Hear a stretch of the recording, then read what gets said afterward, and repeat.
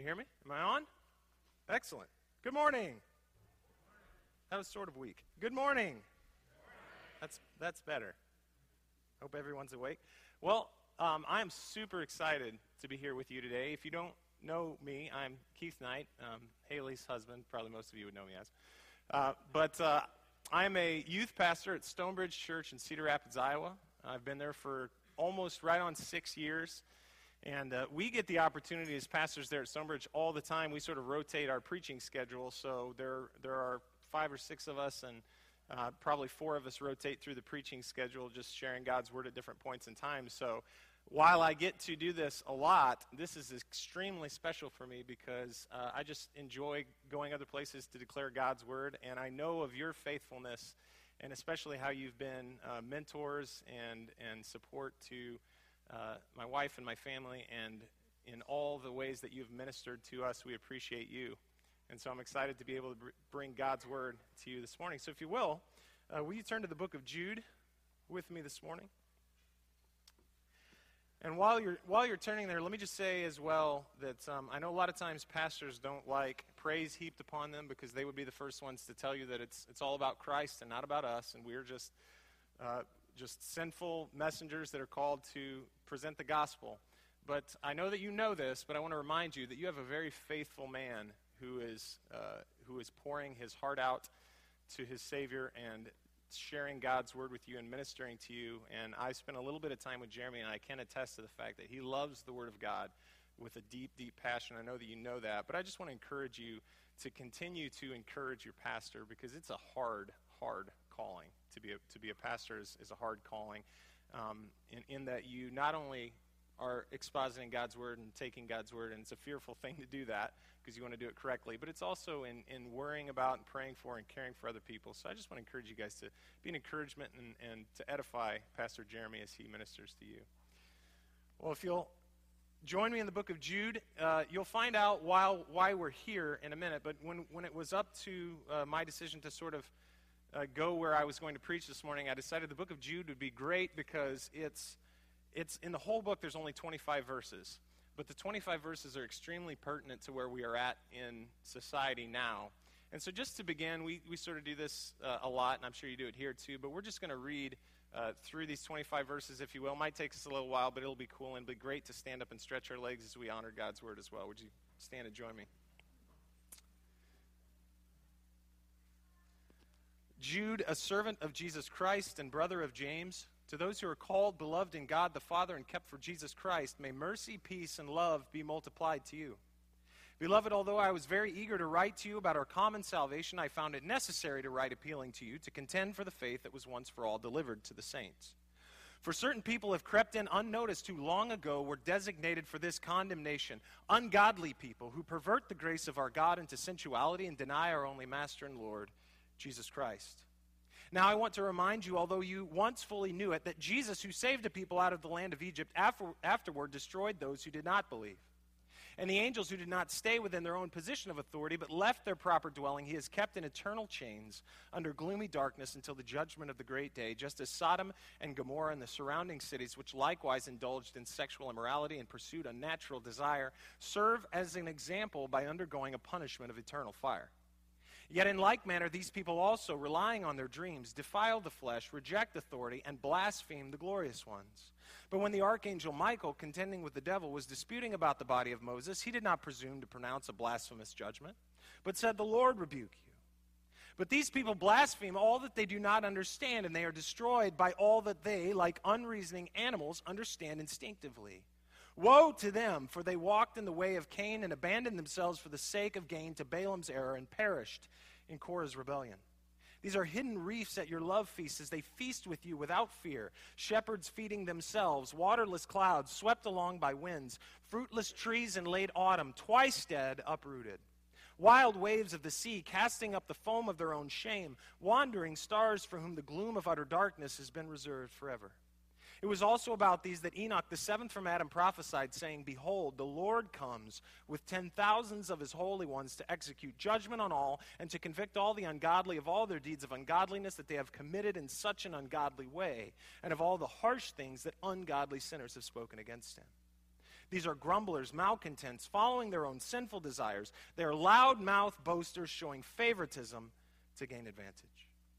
But you must remember, beloved, the predictions of the apostles of our Lord Jesus Christ. They said to you, in the last time there will be scoffers following their own ungodly passions. It is these who cause divisions, worldly people, devoid of the Spirit. But you, beloved, building yourselves up in your most holy faith and praying in the Holy Spirit, keep yourselves in the love of God, waiting for the mercy of our Lord Jesus Christ that leads to eternal life. And have mercy on those who doubt. Save others by snatching them out of the fire. To others show mercy with fear, hating even the garment stained by the flesh. Now to him who is able to keep you from stumbling and to present you blameless before the presence of his glory with great joy, to the only God our Savior through Jesus Christ our Lord, be glory, majesty, dominion, and authority before all time and now and forever. Amen. Let's pray. Father, we are so thankful for your word. We thank you that you have not left us alone in this world without speaking to us, but Lord, you have spoken to us mightily. And Lord, you also tell us that it is this word, your word, that is able to penetrate and to divide joints and marrow, to cut us open and reveal to us exactly who we are inside. Lord, you tell us that the word is like a mirror in which we look into it, Lord. We don't want to walk away forgetting our sinfulness, forgetting how many times we failed you, but we want to be encouraged by the truth of the gospel of Jesus Christ, in which you've revealed to us that there is no way in Christ that we could make you love us more, and there's no way in Christ that you could love us less. So Lord, we pray that the gospel would take root in our hearts this morning and would encourage us and equip us to go out and be presenters of the gospel to those in this world who are lost. Lord, we love you and thank you, and it's in Christ's name we pray. Amen. You can have a seat. Well, this is just fair warning. Some of you guys have only had interpersonal interactions with me that are sort of just talking face to face. And I'm not usually a yeller or a crier face to face, but when I preach from the Word of God, I yell and I cry. So that's fair warning. So in the book of Jude, what we see here is something that has been sort of unfolding since the beginning of time. Since the beginning of time, there has been a message from God. There has been a plan that God has had for the world. It's from the foundations of the world. The Bible says that Jesus Christ is the Lamb slain from the foundation. So even before anything was created, God's plan was always Jesus, to make much of Jesus, to make him the apex of everything in the universe.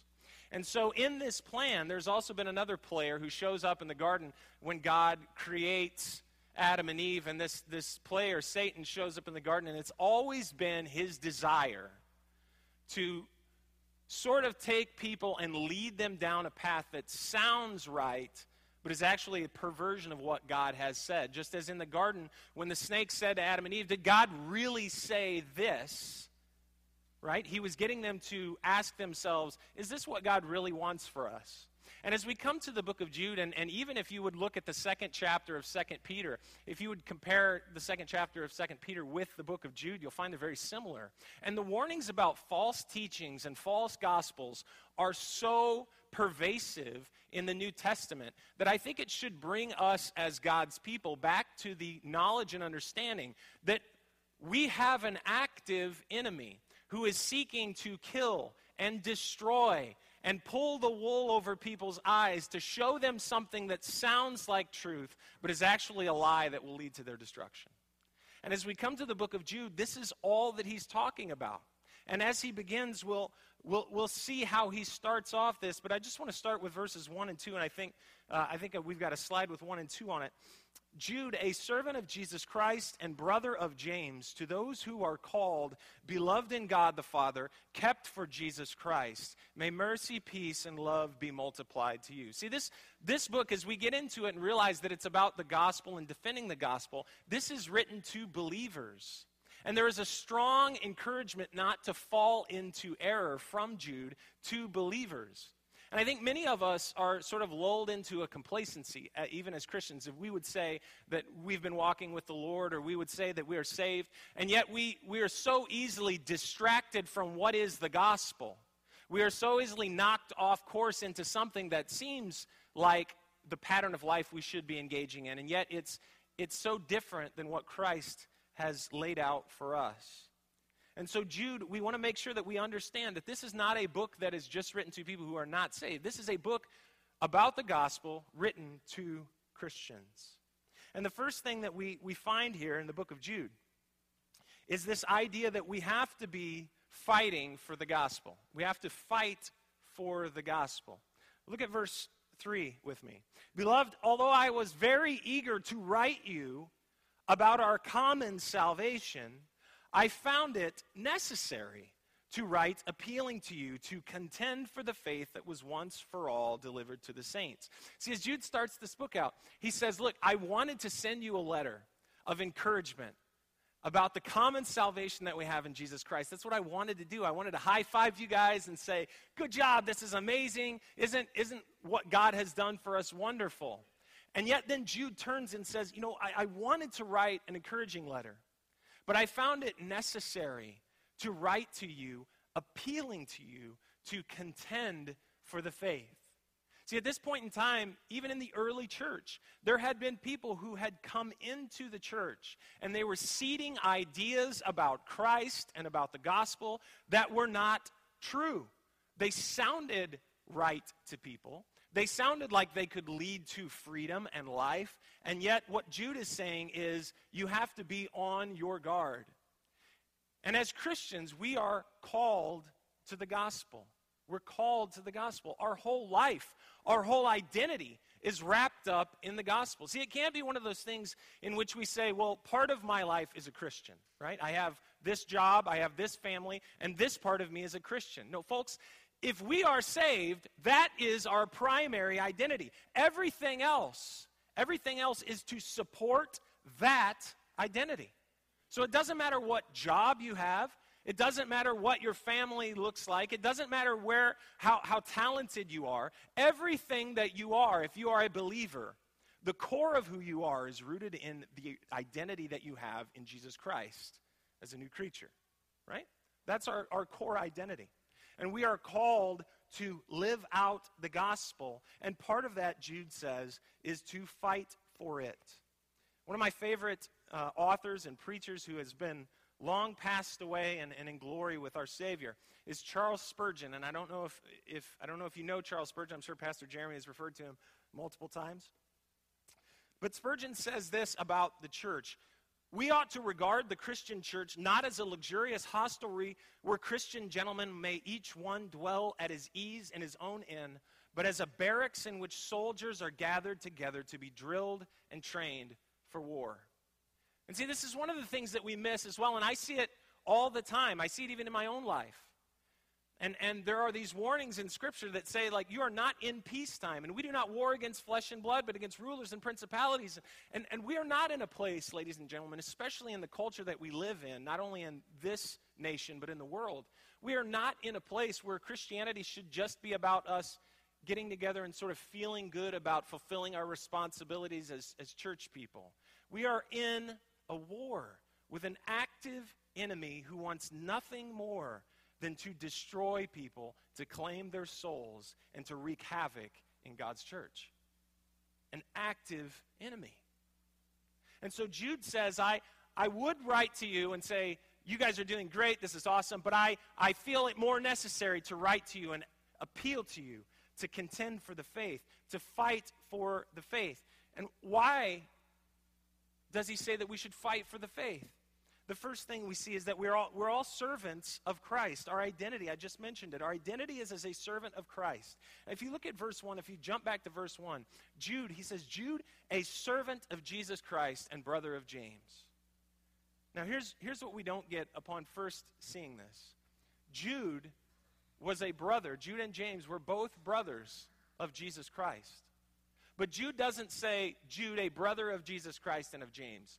Jude himself, the brother of Christ, says, Jude, the servant of Christ and brother of James.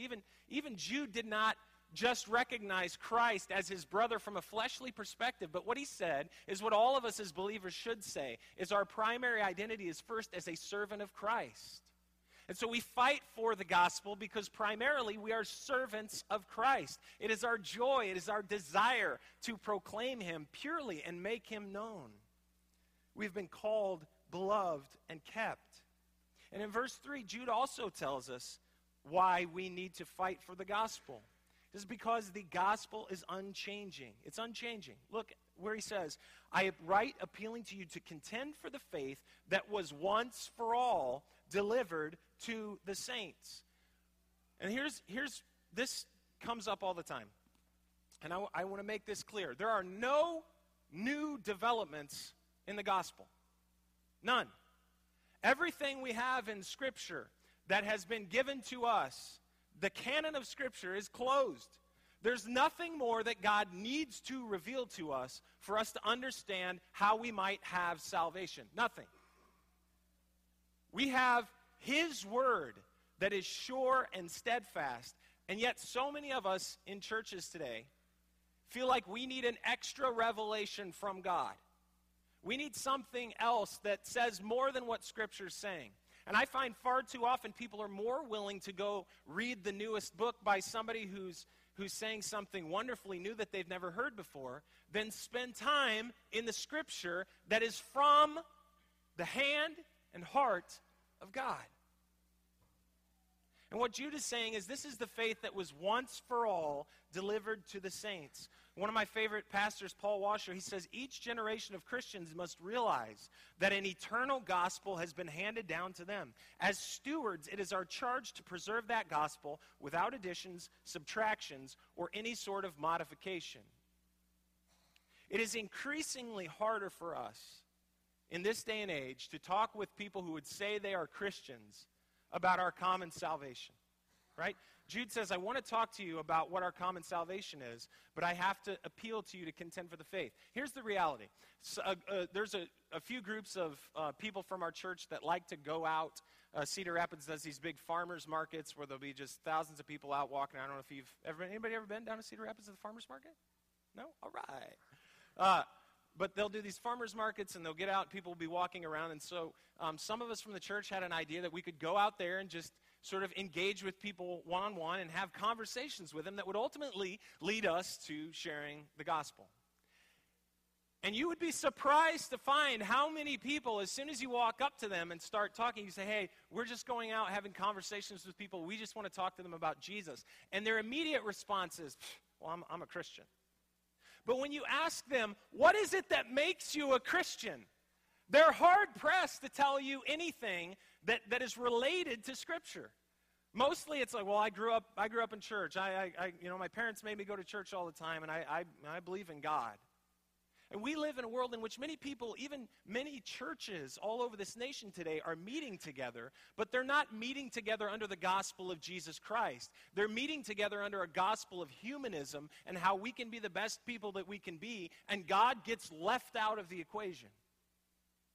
And that's why Jude says at this time, you have to contend for the faith. Is because we would think when we meet someone who says, oh, I'm a Christian, that immediately would mean that we have brotherhood or sisterhood with them. But this is not the case. Because many people are laboring under a false gospel. And it would be awesome. It would be wonderful if we could really spend our time just encouraging each other to keep following Jesus. But in this age, there is so much perversion of the gospel going on that all of us as believers, we have to be ready to fight. Now, when I say fight, obviously Scripture says you have to be gentle in the way that you deal with other people. So your speech has to be seasoned with salt. But we don't back down from conversations. We are not shy. We don't shrink back, but we share the faith once for all delivered to the saints with other people. And here's one more thing where I think it's good for us to sit on this for just a second. One of the things that I think is a little bit tricky is when people say, well, I want to share my faith with somebody else. Now, what we really mean, or what we really should mean when I say I want to share my faith, is I want to share the faith, right? Because nobody is really going to get saved from hearing just my personal experience, right? The gospel has to be declared to them. What Christ has done for us. Though we were sinful, that Christ came to this earth, that he died, he was crucified on the cross, that he was buried, that he was raised to the right hand of the Father, and that he intercedes there for us, that we are justified, we are being sanctified because of the blood of Jesus Christ who has conquered sin and death. That's what we declared to people. Not just that I have a better life because of Jesus, right? And that a lot of times becomes our gospel to people. Well, my life is better because of Jesus. But many of you know, if you've been a believer for any period of time, probably the biggest lie we could tell people is your life automatically gets easier when you find Christ. For most people, for most of us, it gets, in fact, harder. Paul presented this of first importance, what had been delivered to him in 1 Corinthians chapter 15. He says, look, there is a message that has been delivered. And Paul says this, I present to you of first importance, that Christ died, that according to the Scriptures, that he was buried according to the Scriptures, he was raised to new life according to the Scriptures. Then he appeared to all these people, ultimately to 500 people at one time. But he says this is of first importance. The gospel is about the saving work of Jesus Christ. Says it has been delivered to us. We don't need new books. We don't need a brand new smart teacher to tell us new things that we've never heard before when we have God's word in front of us. Amen? Is God's word sufficient to make us wise unto salvation? Yes. It testifies of it itself. And the next thing that Jude says is that the gospel has active enemies. The gospel has active enemies. Look at verses 4 through 7. Certain people have crept in unnoticed who long ago were designated for this condemnation. Ungodly people who pervert the grace of our God into sensuality and deny our only Master and Lord, Jesus Christ. See, we have to fight for the gospel not only because it's been delivered to us, not just because we're servants of Christ, not just because it's been delivered to us, but also because there are active enemies of the gospel. There are people whom Satan has seated in this world that their desire is to lead people from the path that leads to salvation. And this is something that has been going on since the beginning of time. But Jude says this, it's very interesting. In verse 4, they have crept in unnoticed. And many of us think we would immediately know when someone is speaking something that is not the gospel because we would immediately hear how it's not the gospel. But this is not the case. Again, as I said, and you know this to be true, there are many churches all over this nation, all over the world, that are preaching something, calling it the gospel, that is actually a subtle lie that is leading people away from the grace of Jesus Christ and into sensuality and into their own lusts, the lust of their flesh, the lust of their eyes, the pride of life, the things that undo us. That the gospel that they're giving people is seeded with something that is not really the gospel. And I can give you examples, and I hope I don't hurt anybody's feelings, but there's a gentleman by the name of William Paul Young who wrote this book called The Shack. And it's one of the most destructive pieces of literature that I've ever seen before, because although it claims itself to be fiction, it purports to tell people about how to understand God. But, brothers and sisters, this is what tells us how to understand God. We don't need someone telling us a new revelation of how we might understand God when we have God himself saying, this is who I am. When a book comes out and we are encouraged to flock to it because it might explain something to us. Now listen, there are wonderful authors and wonderful books and wonderful lists of reading that we could give to you that would be extremely helpful. And there are many times where great people like C.S. Lewis have helped explain things to me that make so much more sense. But when somebody is telling us something that has never appeared in Scripture before, and they're telling us that this is a new revelation that God has given to them, you must be very, very, very wary of that. They aren't always noticed. The reason we have to contend for the gospel is that many things that are spread even within evangelical churches are perversions of the true gospel that aren't able to be cited at face value. And many of us, guys, this is the truth, and I see this in youth ministry all the time. Many of us would never know it because unlike the Bereans, many of us don't spend much time in our word, to where if we were to have someone stand up in front of us and preach and say this is what God has said, many of us wouldn't even know if that was or wasn't in Scripture because we haven't spent enough time in God's Word to know the difference. And that hurts. And they pervert grace. They pervert grace, and we'll get into this here in a second. The core of the false gospels that we'll see here in a minute in Jude are the most destructive of those that diminish the law of God and diminish the sinfulness of man. They pervert grace. He says certain people have crept in unnoticed who long ago were designated for this condemnation, ungodly people who pervert the grace of God into sensuality and deny our only Master and Lord, Jesus Christ. They pervert grace into sensuality.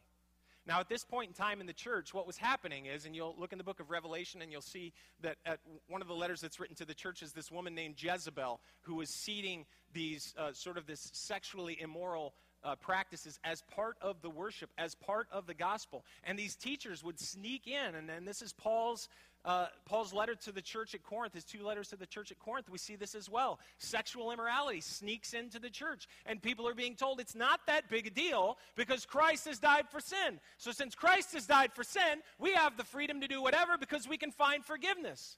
But sin is such a big deal that Christ has died for sin.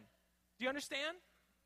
And so even when many of us begin to think, well, this is not that bad because we have forgiveness under the cross of Christ, what we misunderstand is that's what these false teachers were doing.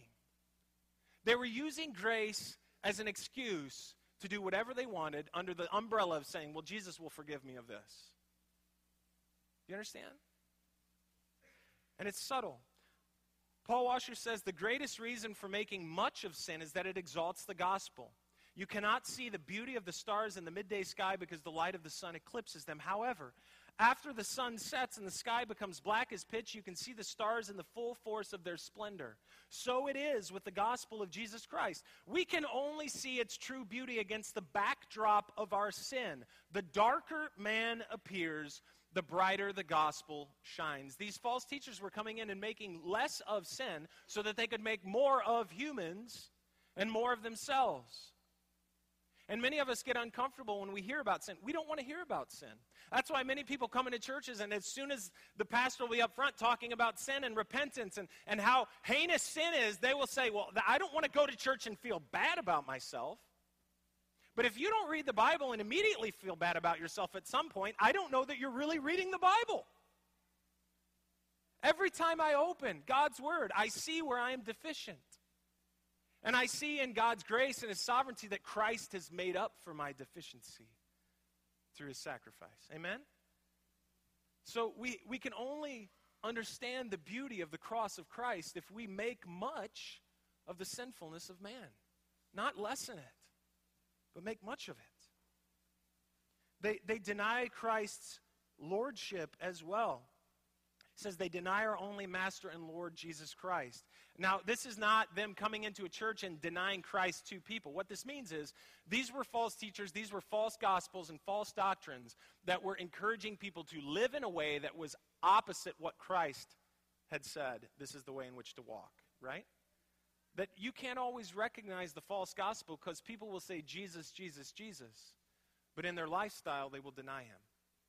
Jesus said, if you love me, you will obey my commands. Not if you love me, you will have sweetheart feelings about me. Not if you love me, everything in life will be great. Not if you love me, you will tell people that you love me. But Jesus Himself said, if you love me, you will obey my commands. They functionally deny Christ's lordship. And it also says that they will be severely judged. Look at verse 5. And this is where it gets weird. And I want to illuminate to you, Jude spends an awful lot of time, and I'm not going to spend the bulk of my time in what he does, but Jude spends an awful lot of time like slamming false teachers. I mean, it's an angry book. He's not just saying like, oh, these guys are sort of off. He's really angry about how this has seeded and led people away from Jesus Christ, and that there could be people inside the church of Christ who were not really following the gospel because of these people. Jude spends a lot of time. I'm not going to spend as much time as he does, but I do think it's important for us to illuminate these things. That in verses 5, 6, and 7, he shows the importance of understanding the judgment that comes upon people who seed and live out these false gospels. Verses 5 through 7, now I want to remind you, although you once fully knew it, that Jesus, who saved the people out of the land of Egypt, afterward destroyed those who did not believe. Now I want you to hone in on that verse there, because this illuminates something to us that I think is really, really important. Many people see the God of the Old Testament and they say, well, God of the Old Testament, that's old school. All that horror, all that, you should, Joshua, go into the land and slay the Canaanites. All these things that God did in the Old Testament, that's a wicked, evil, capricious God, and this is not the God we see in Jesus Christ in the New Testament. But when Jude interacts with this gospel, what he says is that Jesus, who saved the people out of the land of Egypt, Who was there saving the people out of the land of Egypt? Audience interaction. Who was there? Jesus. He was there. Jesus is not the third-string quarterback that gets sent in when everything goes wrong. Jesus is God there leading the people out of Egypt. And yet, also it says, he saved the people out of the land of Egypt, but he afterward destroyed those who would not believe. What these false teachers were doing was leading people to believe that Jesus is all about the sort of the flower petal tossing, sort of hippie guy who's like, I'm totally okay with everything you guys are doing. Jude says this is the same Christ who destroyed people in the wilderness who did not believe. Judgment is part of the gospel. And I know it's not palatable to many of us to think of a God who sends people to hell.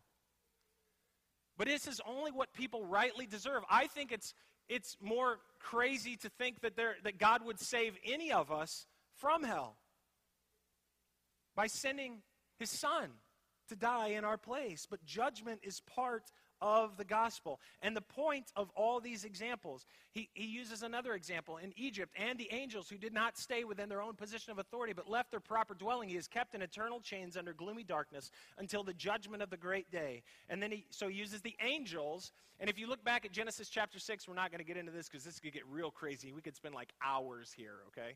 But in Genesis chapter 6, it says that there were these angels that they decided they saw the sons of men and they thought they were pretty, so they wanted to have children with them. So they leave heaven, they're cast out of heaven, come down to the earth, and somehow procreate with human women. And if you ever read the book of Enoch, it's a very crazy book, and this is what part of Jude is drawing from, is this extra biblical literature called the book of Enoch, which the Jews sort of referenced in different times and places.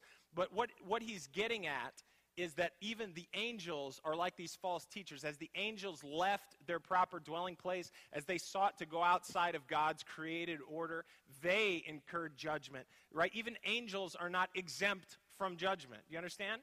He's saying, look, you are people, even angels are not exempt from judgment. They didn't stay within their own position of authority. They left their dwelling, and he's kept them in eternal chains under darkness until the judgment of the great day. And then he uses Sodom and Gomorrah. Just as Sodom and Gomorrah and the surrounding cities, which likewise indulged in sexual immorality and pursued unnatural desire, serve as an example by undergoing a punishment of eternal fire. And all three of these examples, Jude is making to a group of people who left God's authority and way and instead went to their own desires to the point where they began interacting with unnatural desires. And we'll get into this again in just a minute, but here's one thing that is important for us to understand as we look in Scripture, and especially the New Testament. Most of these false gospels, most of what centers on errant teaching and errant lifestyles, especially in the New Testament, a lot of it has to do with sexuality. And you'll see in modern times, the greatest things that are tearing even the evangelical church apart, that people can't even agree on now in evangelicalism, is the idea of things like sexuality, gender confusion, transgender, like gender fluidity, what they're calling now, homosexuality, homosexual marriage, and then even into things like procreation with things like abortion. All these things are issues that are coming up because Satan loves playing around with sensuality and sexuality and twisting the gospel to where it says, you know what, grace covers everything and it doesn't matter what somebody does because everybody's under grace. But this is not the true gospel. The gospel never diminishes grace to the point where you can just take it for granted and live how you want. And this is what Jude is saying. He's saying that these false teachers have rejected God's authority. And so then we get led into by Jude, now that we know that there are these false teachers and we have enemies within the church, how do we recognize these false gospels? And just briefly, I want to say this about them. They are all human-centered. We as believers, how might we recognize when we are hearing something that is not really the gospel? It will be human-centered and not God-centered.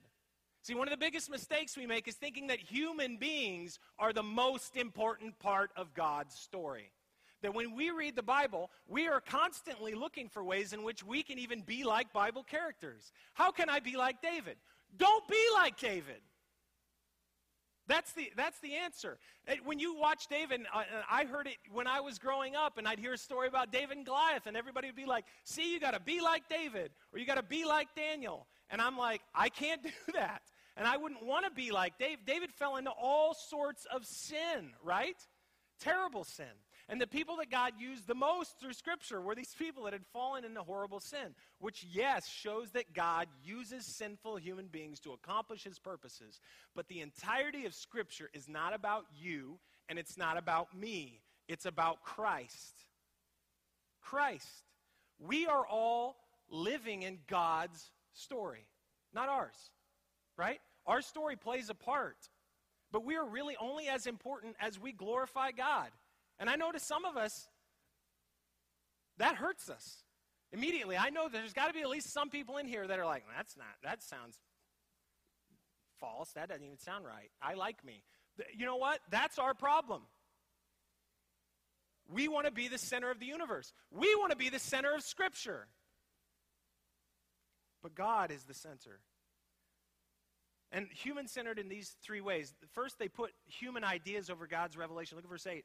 In like manner, these people also, relying on their dreams, defile the flesh, reject authority, and blaspheme the glorious ones. Scripture is our authority, not human ideas. And I referenced this earlier. That's why when somebody comes out with a book and said, you know what, I've been thinking about how certain things in Scripture, they say this, but I don't think that's really right. And the more I think about it, the more I've come up with something that I think is more true to reality. That is not something that as Christians we need to be engaging in. They put human ideas over God's revelation. Right? It's like, and quite frankly, and this may make some of you mad, but when somebody says, look, the Pope can declare things that are on level with Scripture. Scripture never allows for that. He does not have that authority by the Word of God. So when says is right too. So, well, the Pope just came out and said this. That doesn't matter. According to Scripture, it does not matter. Thus saith the Lord, not thus saith a man. And it doesn't come from a super spiritual teacher or author or housewife or politician who says that God told them new things that give us insight that Scripture has failed to give us. It doesn't mean that God does not speak to us. In his grace and in his mercy, God does speak to us through the Holy Spirit. But what it does mean is we have to be very careful. Brothers and sisters, we have to be very careful when somebody comes out with a new book or a new show or a new idea that says something that Scripture never says. That says something that the gospel never says. All Scripture is inspired and profitable. Jesus said not an iota will pass, not a jot or a tittle will pass. Peter said we have this prophecy more sure. They not only put human ideas over God's revelation, they put human impulses over God's law. Human impulses over God's law. Gnosticism was a teaching that, among other things, said that since we would receive new bodies, what is done in the flesh is not that important. Some of these teachers that were coming in were of this Greek idea that all the flesh was just corrupt anyway, and we were going to lose the flesh at some point. We would be made into spiritual beings, and at our core, we were spiritual beings. So they were for Jesus in a certain way. But what they would say about sin is it's not really that big a deal because, our bodies are fully corrupt anyway, and we can't wait to get out of our bodies. So what we do in the flesh doesn't really matter. The sin that we commit, it doesn't really matter because God just forgives it and washes it away anyway, and it's not that important. But diminishing sin by crying grace and saying silly things like, well, everybody is a sinner, and using that as an excuse to sin is not the gospel. Like the argument that we've been having over these things like the Supreme Court decision with homosexual marriage. The argument that I hear most from people is like, well, everybody's a sinner, so who are you to say somebody else's sin is any better than any worse than yours? Well, first of all, Scripture does define that there are some sins that are more egregious in nature and have greater effects than others, right? Like killing someone is not necessarily the same thing as taking a peppermint when it wasn't yours. Does everybody agree with that? Right? So we diminish sin in order to make ourselves feel better about what we're doing. But that is not the gospel. It diminishes grace. And Peter says that these teachers promise freedom, but they're actually themselves slaves to corruption. And the third thing is that they put human authority, they put human ideas over God's revelation, they put human impulses over God's law, and false gospels also put human authority over God's authority. Human authority over God's authority. In like manner, these people, relying on the dreams, defile the flesh, reject authority, blaspheme the glorious ones. But when the archangel Michael, contending with the devil, was disputing about the body of Moses, he did not presume to pronounce a blasphemous judgment, but said, "The Lord rebuke you." Why does it put this story in here about Moses' body? Now, if you go back and read where God buried Moses and then concealed his body. See, they were never able to find the body of Moses because God knew that if they were able to find the body of Moses, that they would dig him up and somehow enshrine him and worship Moses instead of worshiping God. So God concealed his body. And then extra biblical literature, there's this story about how Satan and the archangel Michael are disputing over the body of Moses. That's a weird story. But the point that Jude is making is this: that Moses' body was concealed by the Lord so that the Israelites would not worship Moses in his death. See, human beings, even the most faithful ones, are not worthy of worship. Human beings are not worthy of worship. That authority, that glory belongs to God. And even the archangel, God's primary angel, did not himself say, "On my authority, Satan, I rebuke you." But he said, "On God's authority, I rebuke you." See, these false teachers were coming in and not only telling people that it was okay to sin, they were also telling people that you have power over Satan. You have power over demons. And folks, that's real dangerous ground to get into. We have no authority over those angels and principalities. We have no authority over those rulers and demons. God has the authority. And if you ever are told by somebody that you alone can just rebuke Satan, you better be real careful, because you're inviting something that even the archangel Michael said, "I won't do. I won't do it." We don't have that power. That power belongs to God. So we defer that authority to God. A false gospel is always born from the idea that humans are the center of the universe. The center of the universe. But why does Jude spend so much time illuminating who the false teachers are and why their work is so destructive? Look at verses 14 through 16 with me. And we're almost done. It was also about these that Enoch, the seventh from Adam, prophesied, saying, "Behold, the Lord comes with 10,000s of his holy ones to execute judgment on all and to convict all the ungodly of all their deeds of ungodliness that they have committed in such an ungodly way." Do you get how many times he's saying ungodly? "And of all the harsh things that ungodly sinners have spoken against him. These are grumblers, malcontents, following their own sinful desires. They are loud-mouthed boasters, showing favoritism to gain advantage." Why does Jude spend so much time illuminating to Christians the work of false teachers and the effects of the false gospels? Because he says judgment is real and it is coming. See,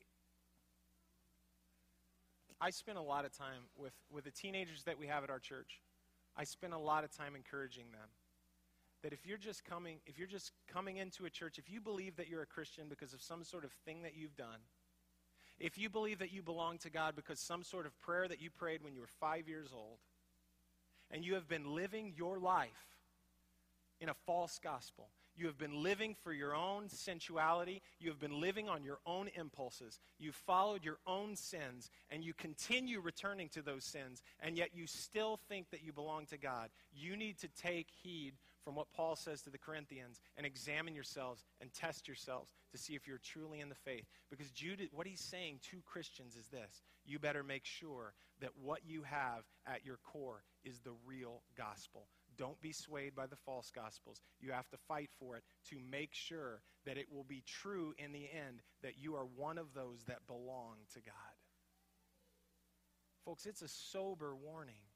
We cannot just labor on the idea that, well, I think I'm a Christian because of this. If we are not living lives that are built on the gospel, it is time for us to get real with God and to examine the core of our lives, our behavior, our mindset, what our heart gravitates towards, to see if we are truly in Christ. This was a message to believers. So we build our lives on the gospel. Build our lives on the gospel. And here's where we end. Here's where Jude ends with us. This is the most important part of this letter that he writes. Build your life on the gospel. It says, remember the reality of this world. You must remember, beloved, the predictions of the apostles of our Lord Jesus Christ.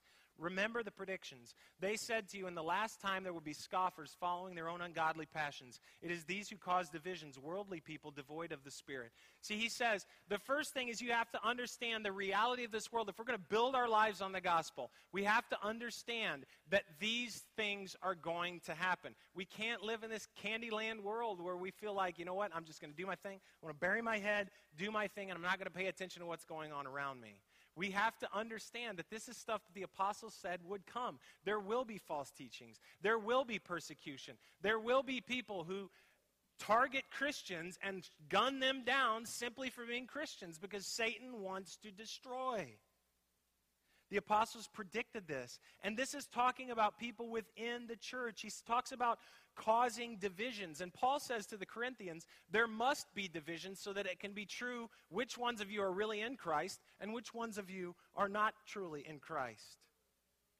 And so remembering the reality of this world means we shouldn't be afraid to draw the line when Christians are perverting the gospel. If you know of someone who proclaims Christ and yet they're preaching or speaking or living something that is not based on the true gospel of Jesus Christ that we find in his word, draw the line. Draw the line. Don't just have fellowship and be like, well, I don't want to get into their business. I really don't think that's my place to interject. It absolutely is. It absolutely is. The second thing is we build our life in the Spirit. Look at verse 20. Building yourselves up in your most holy faith and praying in the Holy Spirit. The Bible clearly says that if anyone does not have the Spirit of God, he is not his. 2 Corinthians 5:17 says if anyone is in Christ, he is a new creation. What happens to us is not just an intellectual acceptance of some facts. You may be sitting in here, you may know somebody who said, well, I heard the gospel and I responded to the gospel because I generally believe that Christ was real and I generally believe that he died for sins. But if you have not been regenerated by the Holy Spirit, made new, and now have a desire for God, you may not be his. And this is what we preach and why we preach so fervently, that if you have not truly been changed, it doesn't matter what you say you believe. It doesn't matter what you say you know. If you've not been made new, you don't belong to him.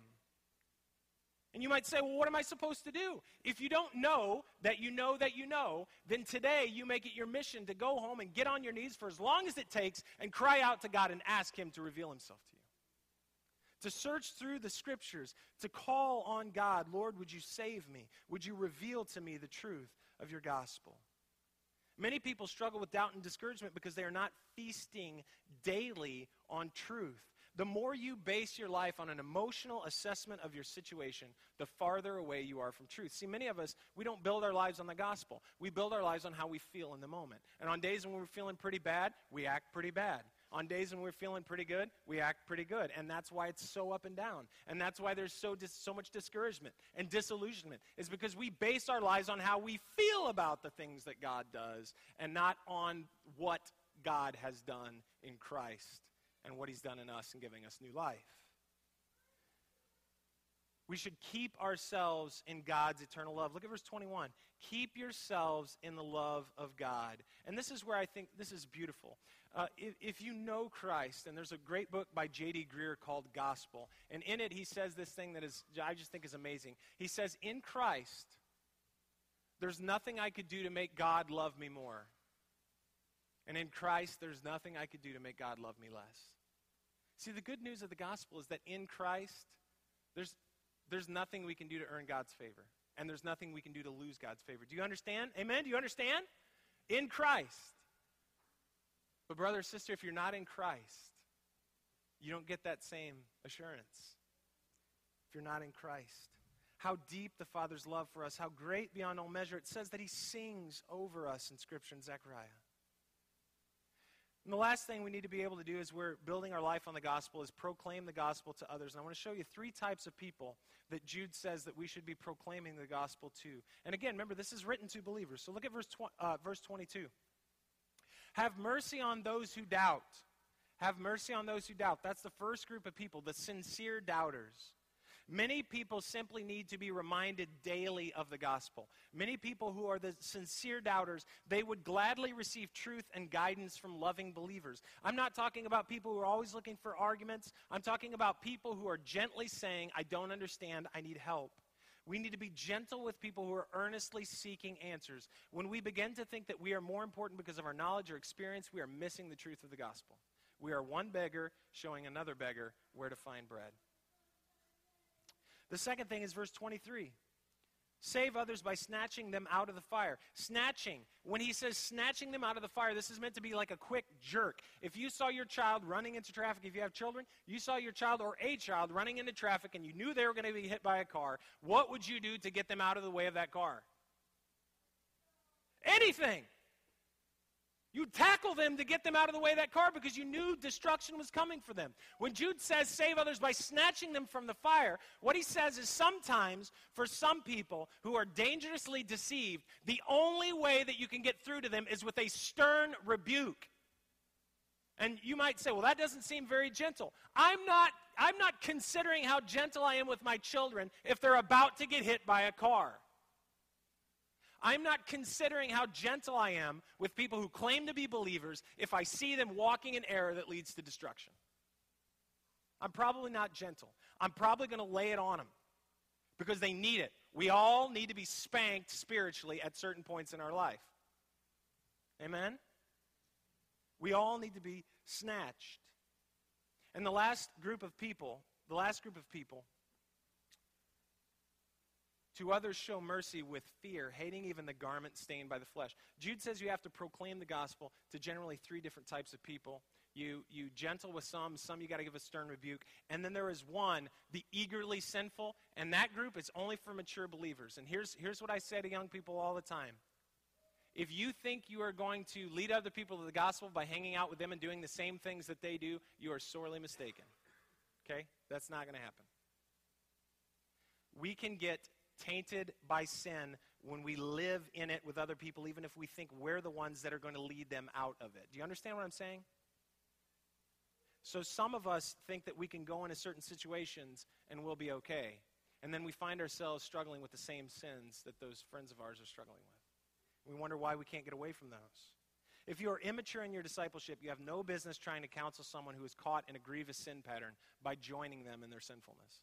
I had a great problem with alcohol at one point in time in my life when I was young. And the reason being because I had a group of friends who had a great problem with alcohol. And I thought I could go out with them and hang out with them and spend time with them and minister to them and hopefully get them closer to Christ. And in the end, what I found is I was closer to their way of life than they were closer to Christ. This is why Jude says you have to show mercy with fear, that you're not tainted with sin. You know, Charles Spurgeon said something that's really, really smart. And I want to share this with you as I close.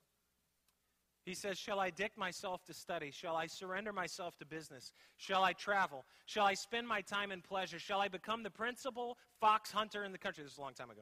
Fox hunter in the country. Shall I lay out my time in promoting political and social reforms? Think them all over, but if you are a Christian man, my friend, nothing will equal in enjoyment, in usefulness, in honor, and in lasting recompense the giving yourself up to the winning of souls. If we are believers, our primary mission is the Great Commission. Our primary mission is to be building our lives on the gospel to such a point that we are sharing it with everybody we come in contact with unashamedly. We are fighting for the gospel. We are recognizing when we see false gospels and encounter false gospels, and we are constantly building our lives on the gospel of Jesus Christ. And if you want to know what the gospel, you can write this down. I didn't make this up, but I think this is just a brilliant way to put it. GOSPEL, it's an acronym. God created us to be with him. Our sin separates us from God. Sins cannot be removed by good deeds. Paying the price for sin, Jesus died and rose again. Everyone who trusts in Christ alone may have eternal life. Life with Jesus starts now and lasts forever. GOSPEL. Right? Gospel. We build our lives on it. Let's pray. Father, we ask for a great deal of mercy, Lord. We ask for a great deal of understanding. Lord, it's hard for us. It's hard for us sometimes to live in a world that is so saturated with sin because we ourselves find that it's just easy for us to fall into all sorts of sins, Lord. It's easy for us to believe things that are seemingly so true. It's easy for us to believe that grace has absolutely no strings attached, and then live in such a way where we sort of pervert that grace. Lord, it's easy for us to get knocked off track. Lord, I pray that this morning that everyone who is here would be searching your word on a daily basis. Lord, would be interacting with the truth of the gospel that says there's nothing that we could do to make our way to you. But you have done everything necessary to make us right with you by coming, wrapping yourself in flesh, by living as a servant, by giving your life to die for our sin, by taking on our sin upon your shoulders, bearing the wrath of the Father. Lord, I pray that if there's anyone in here today who is not entered into the beauty of a relationship with you, that, Father, today would be the day that your Holy Spirit opens their heart to be able to receive it, Lord. Give them humility to understand and receive it. Father, we ask that if there's anyone in here today that's struggling with some sort of besetting sin, maybe they're a believer, they've been walking with you, but they're struggling in a besetting sin that has been leading them astray, and possibly even others in their family astray. Lord, we pray that today would be the day which they're made right with you, that they're brought back into the fold. Father, we ask that for those in here who are struggling to understand how they might minister and witness to other people, Lord, we pray that you would give us the boldness to stand up and declare the faith that was once for all delivered to the saints. Lord, we love you. We love your word. And Lord, I thank you for these faithful people. I pray that you would just see deep in their hearts the truth of the gospel of Jesus Christ. And Lord, that you would just give us an amazing vision for ministering to other people, Lord, and help us to always keep our eyes fixed on you, the author and perfecter of our faith, who is able to keep us until the last day. Lord, we love you and thank you. It's in Christ's name we pray.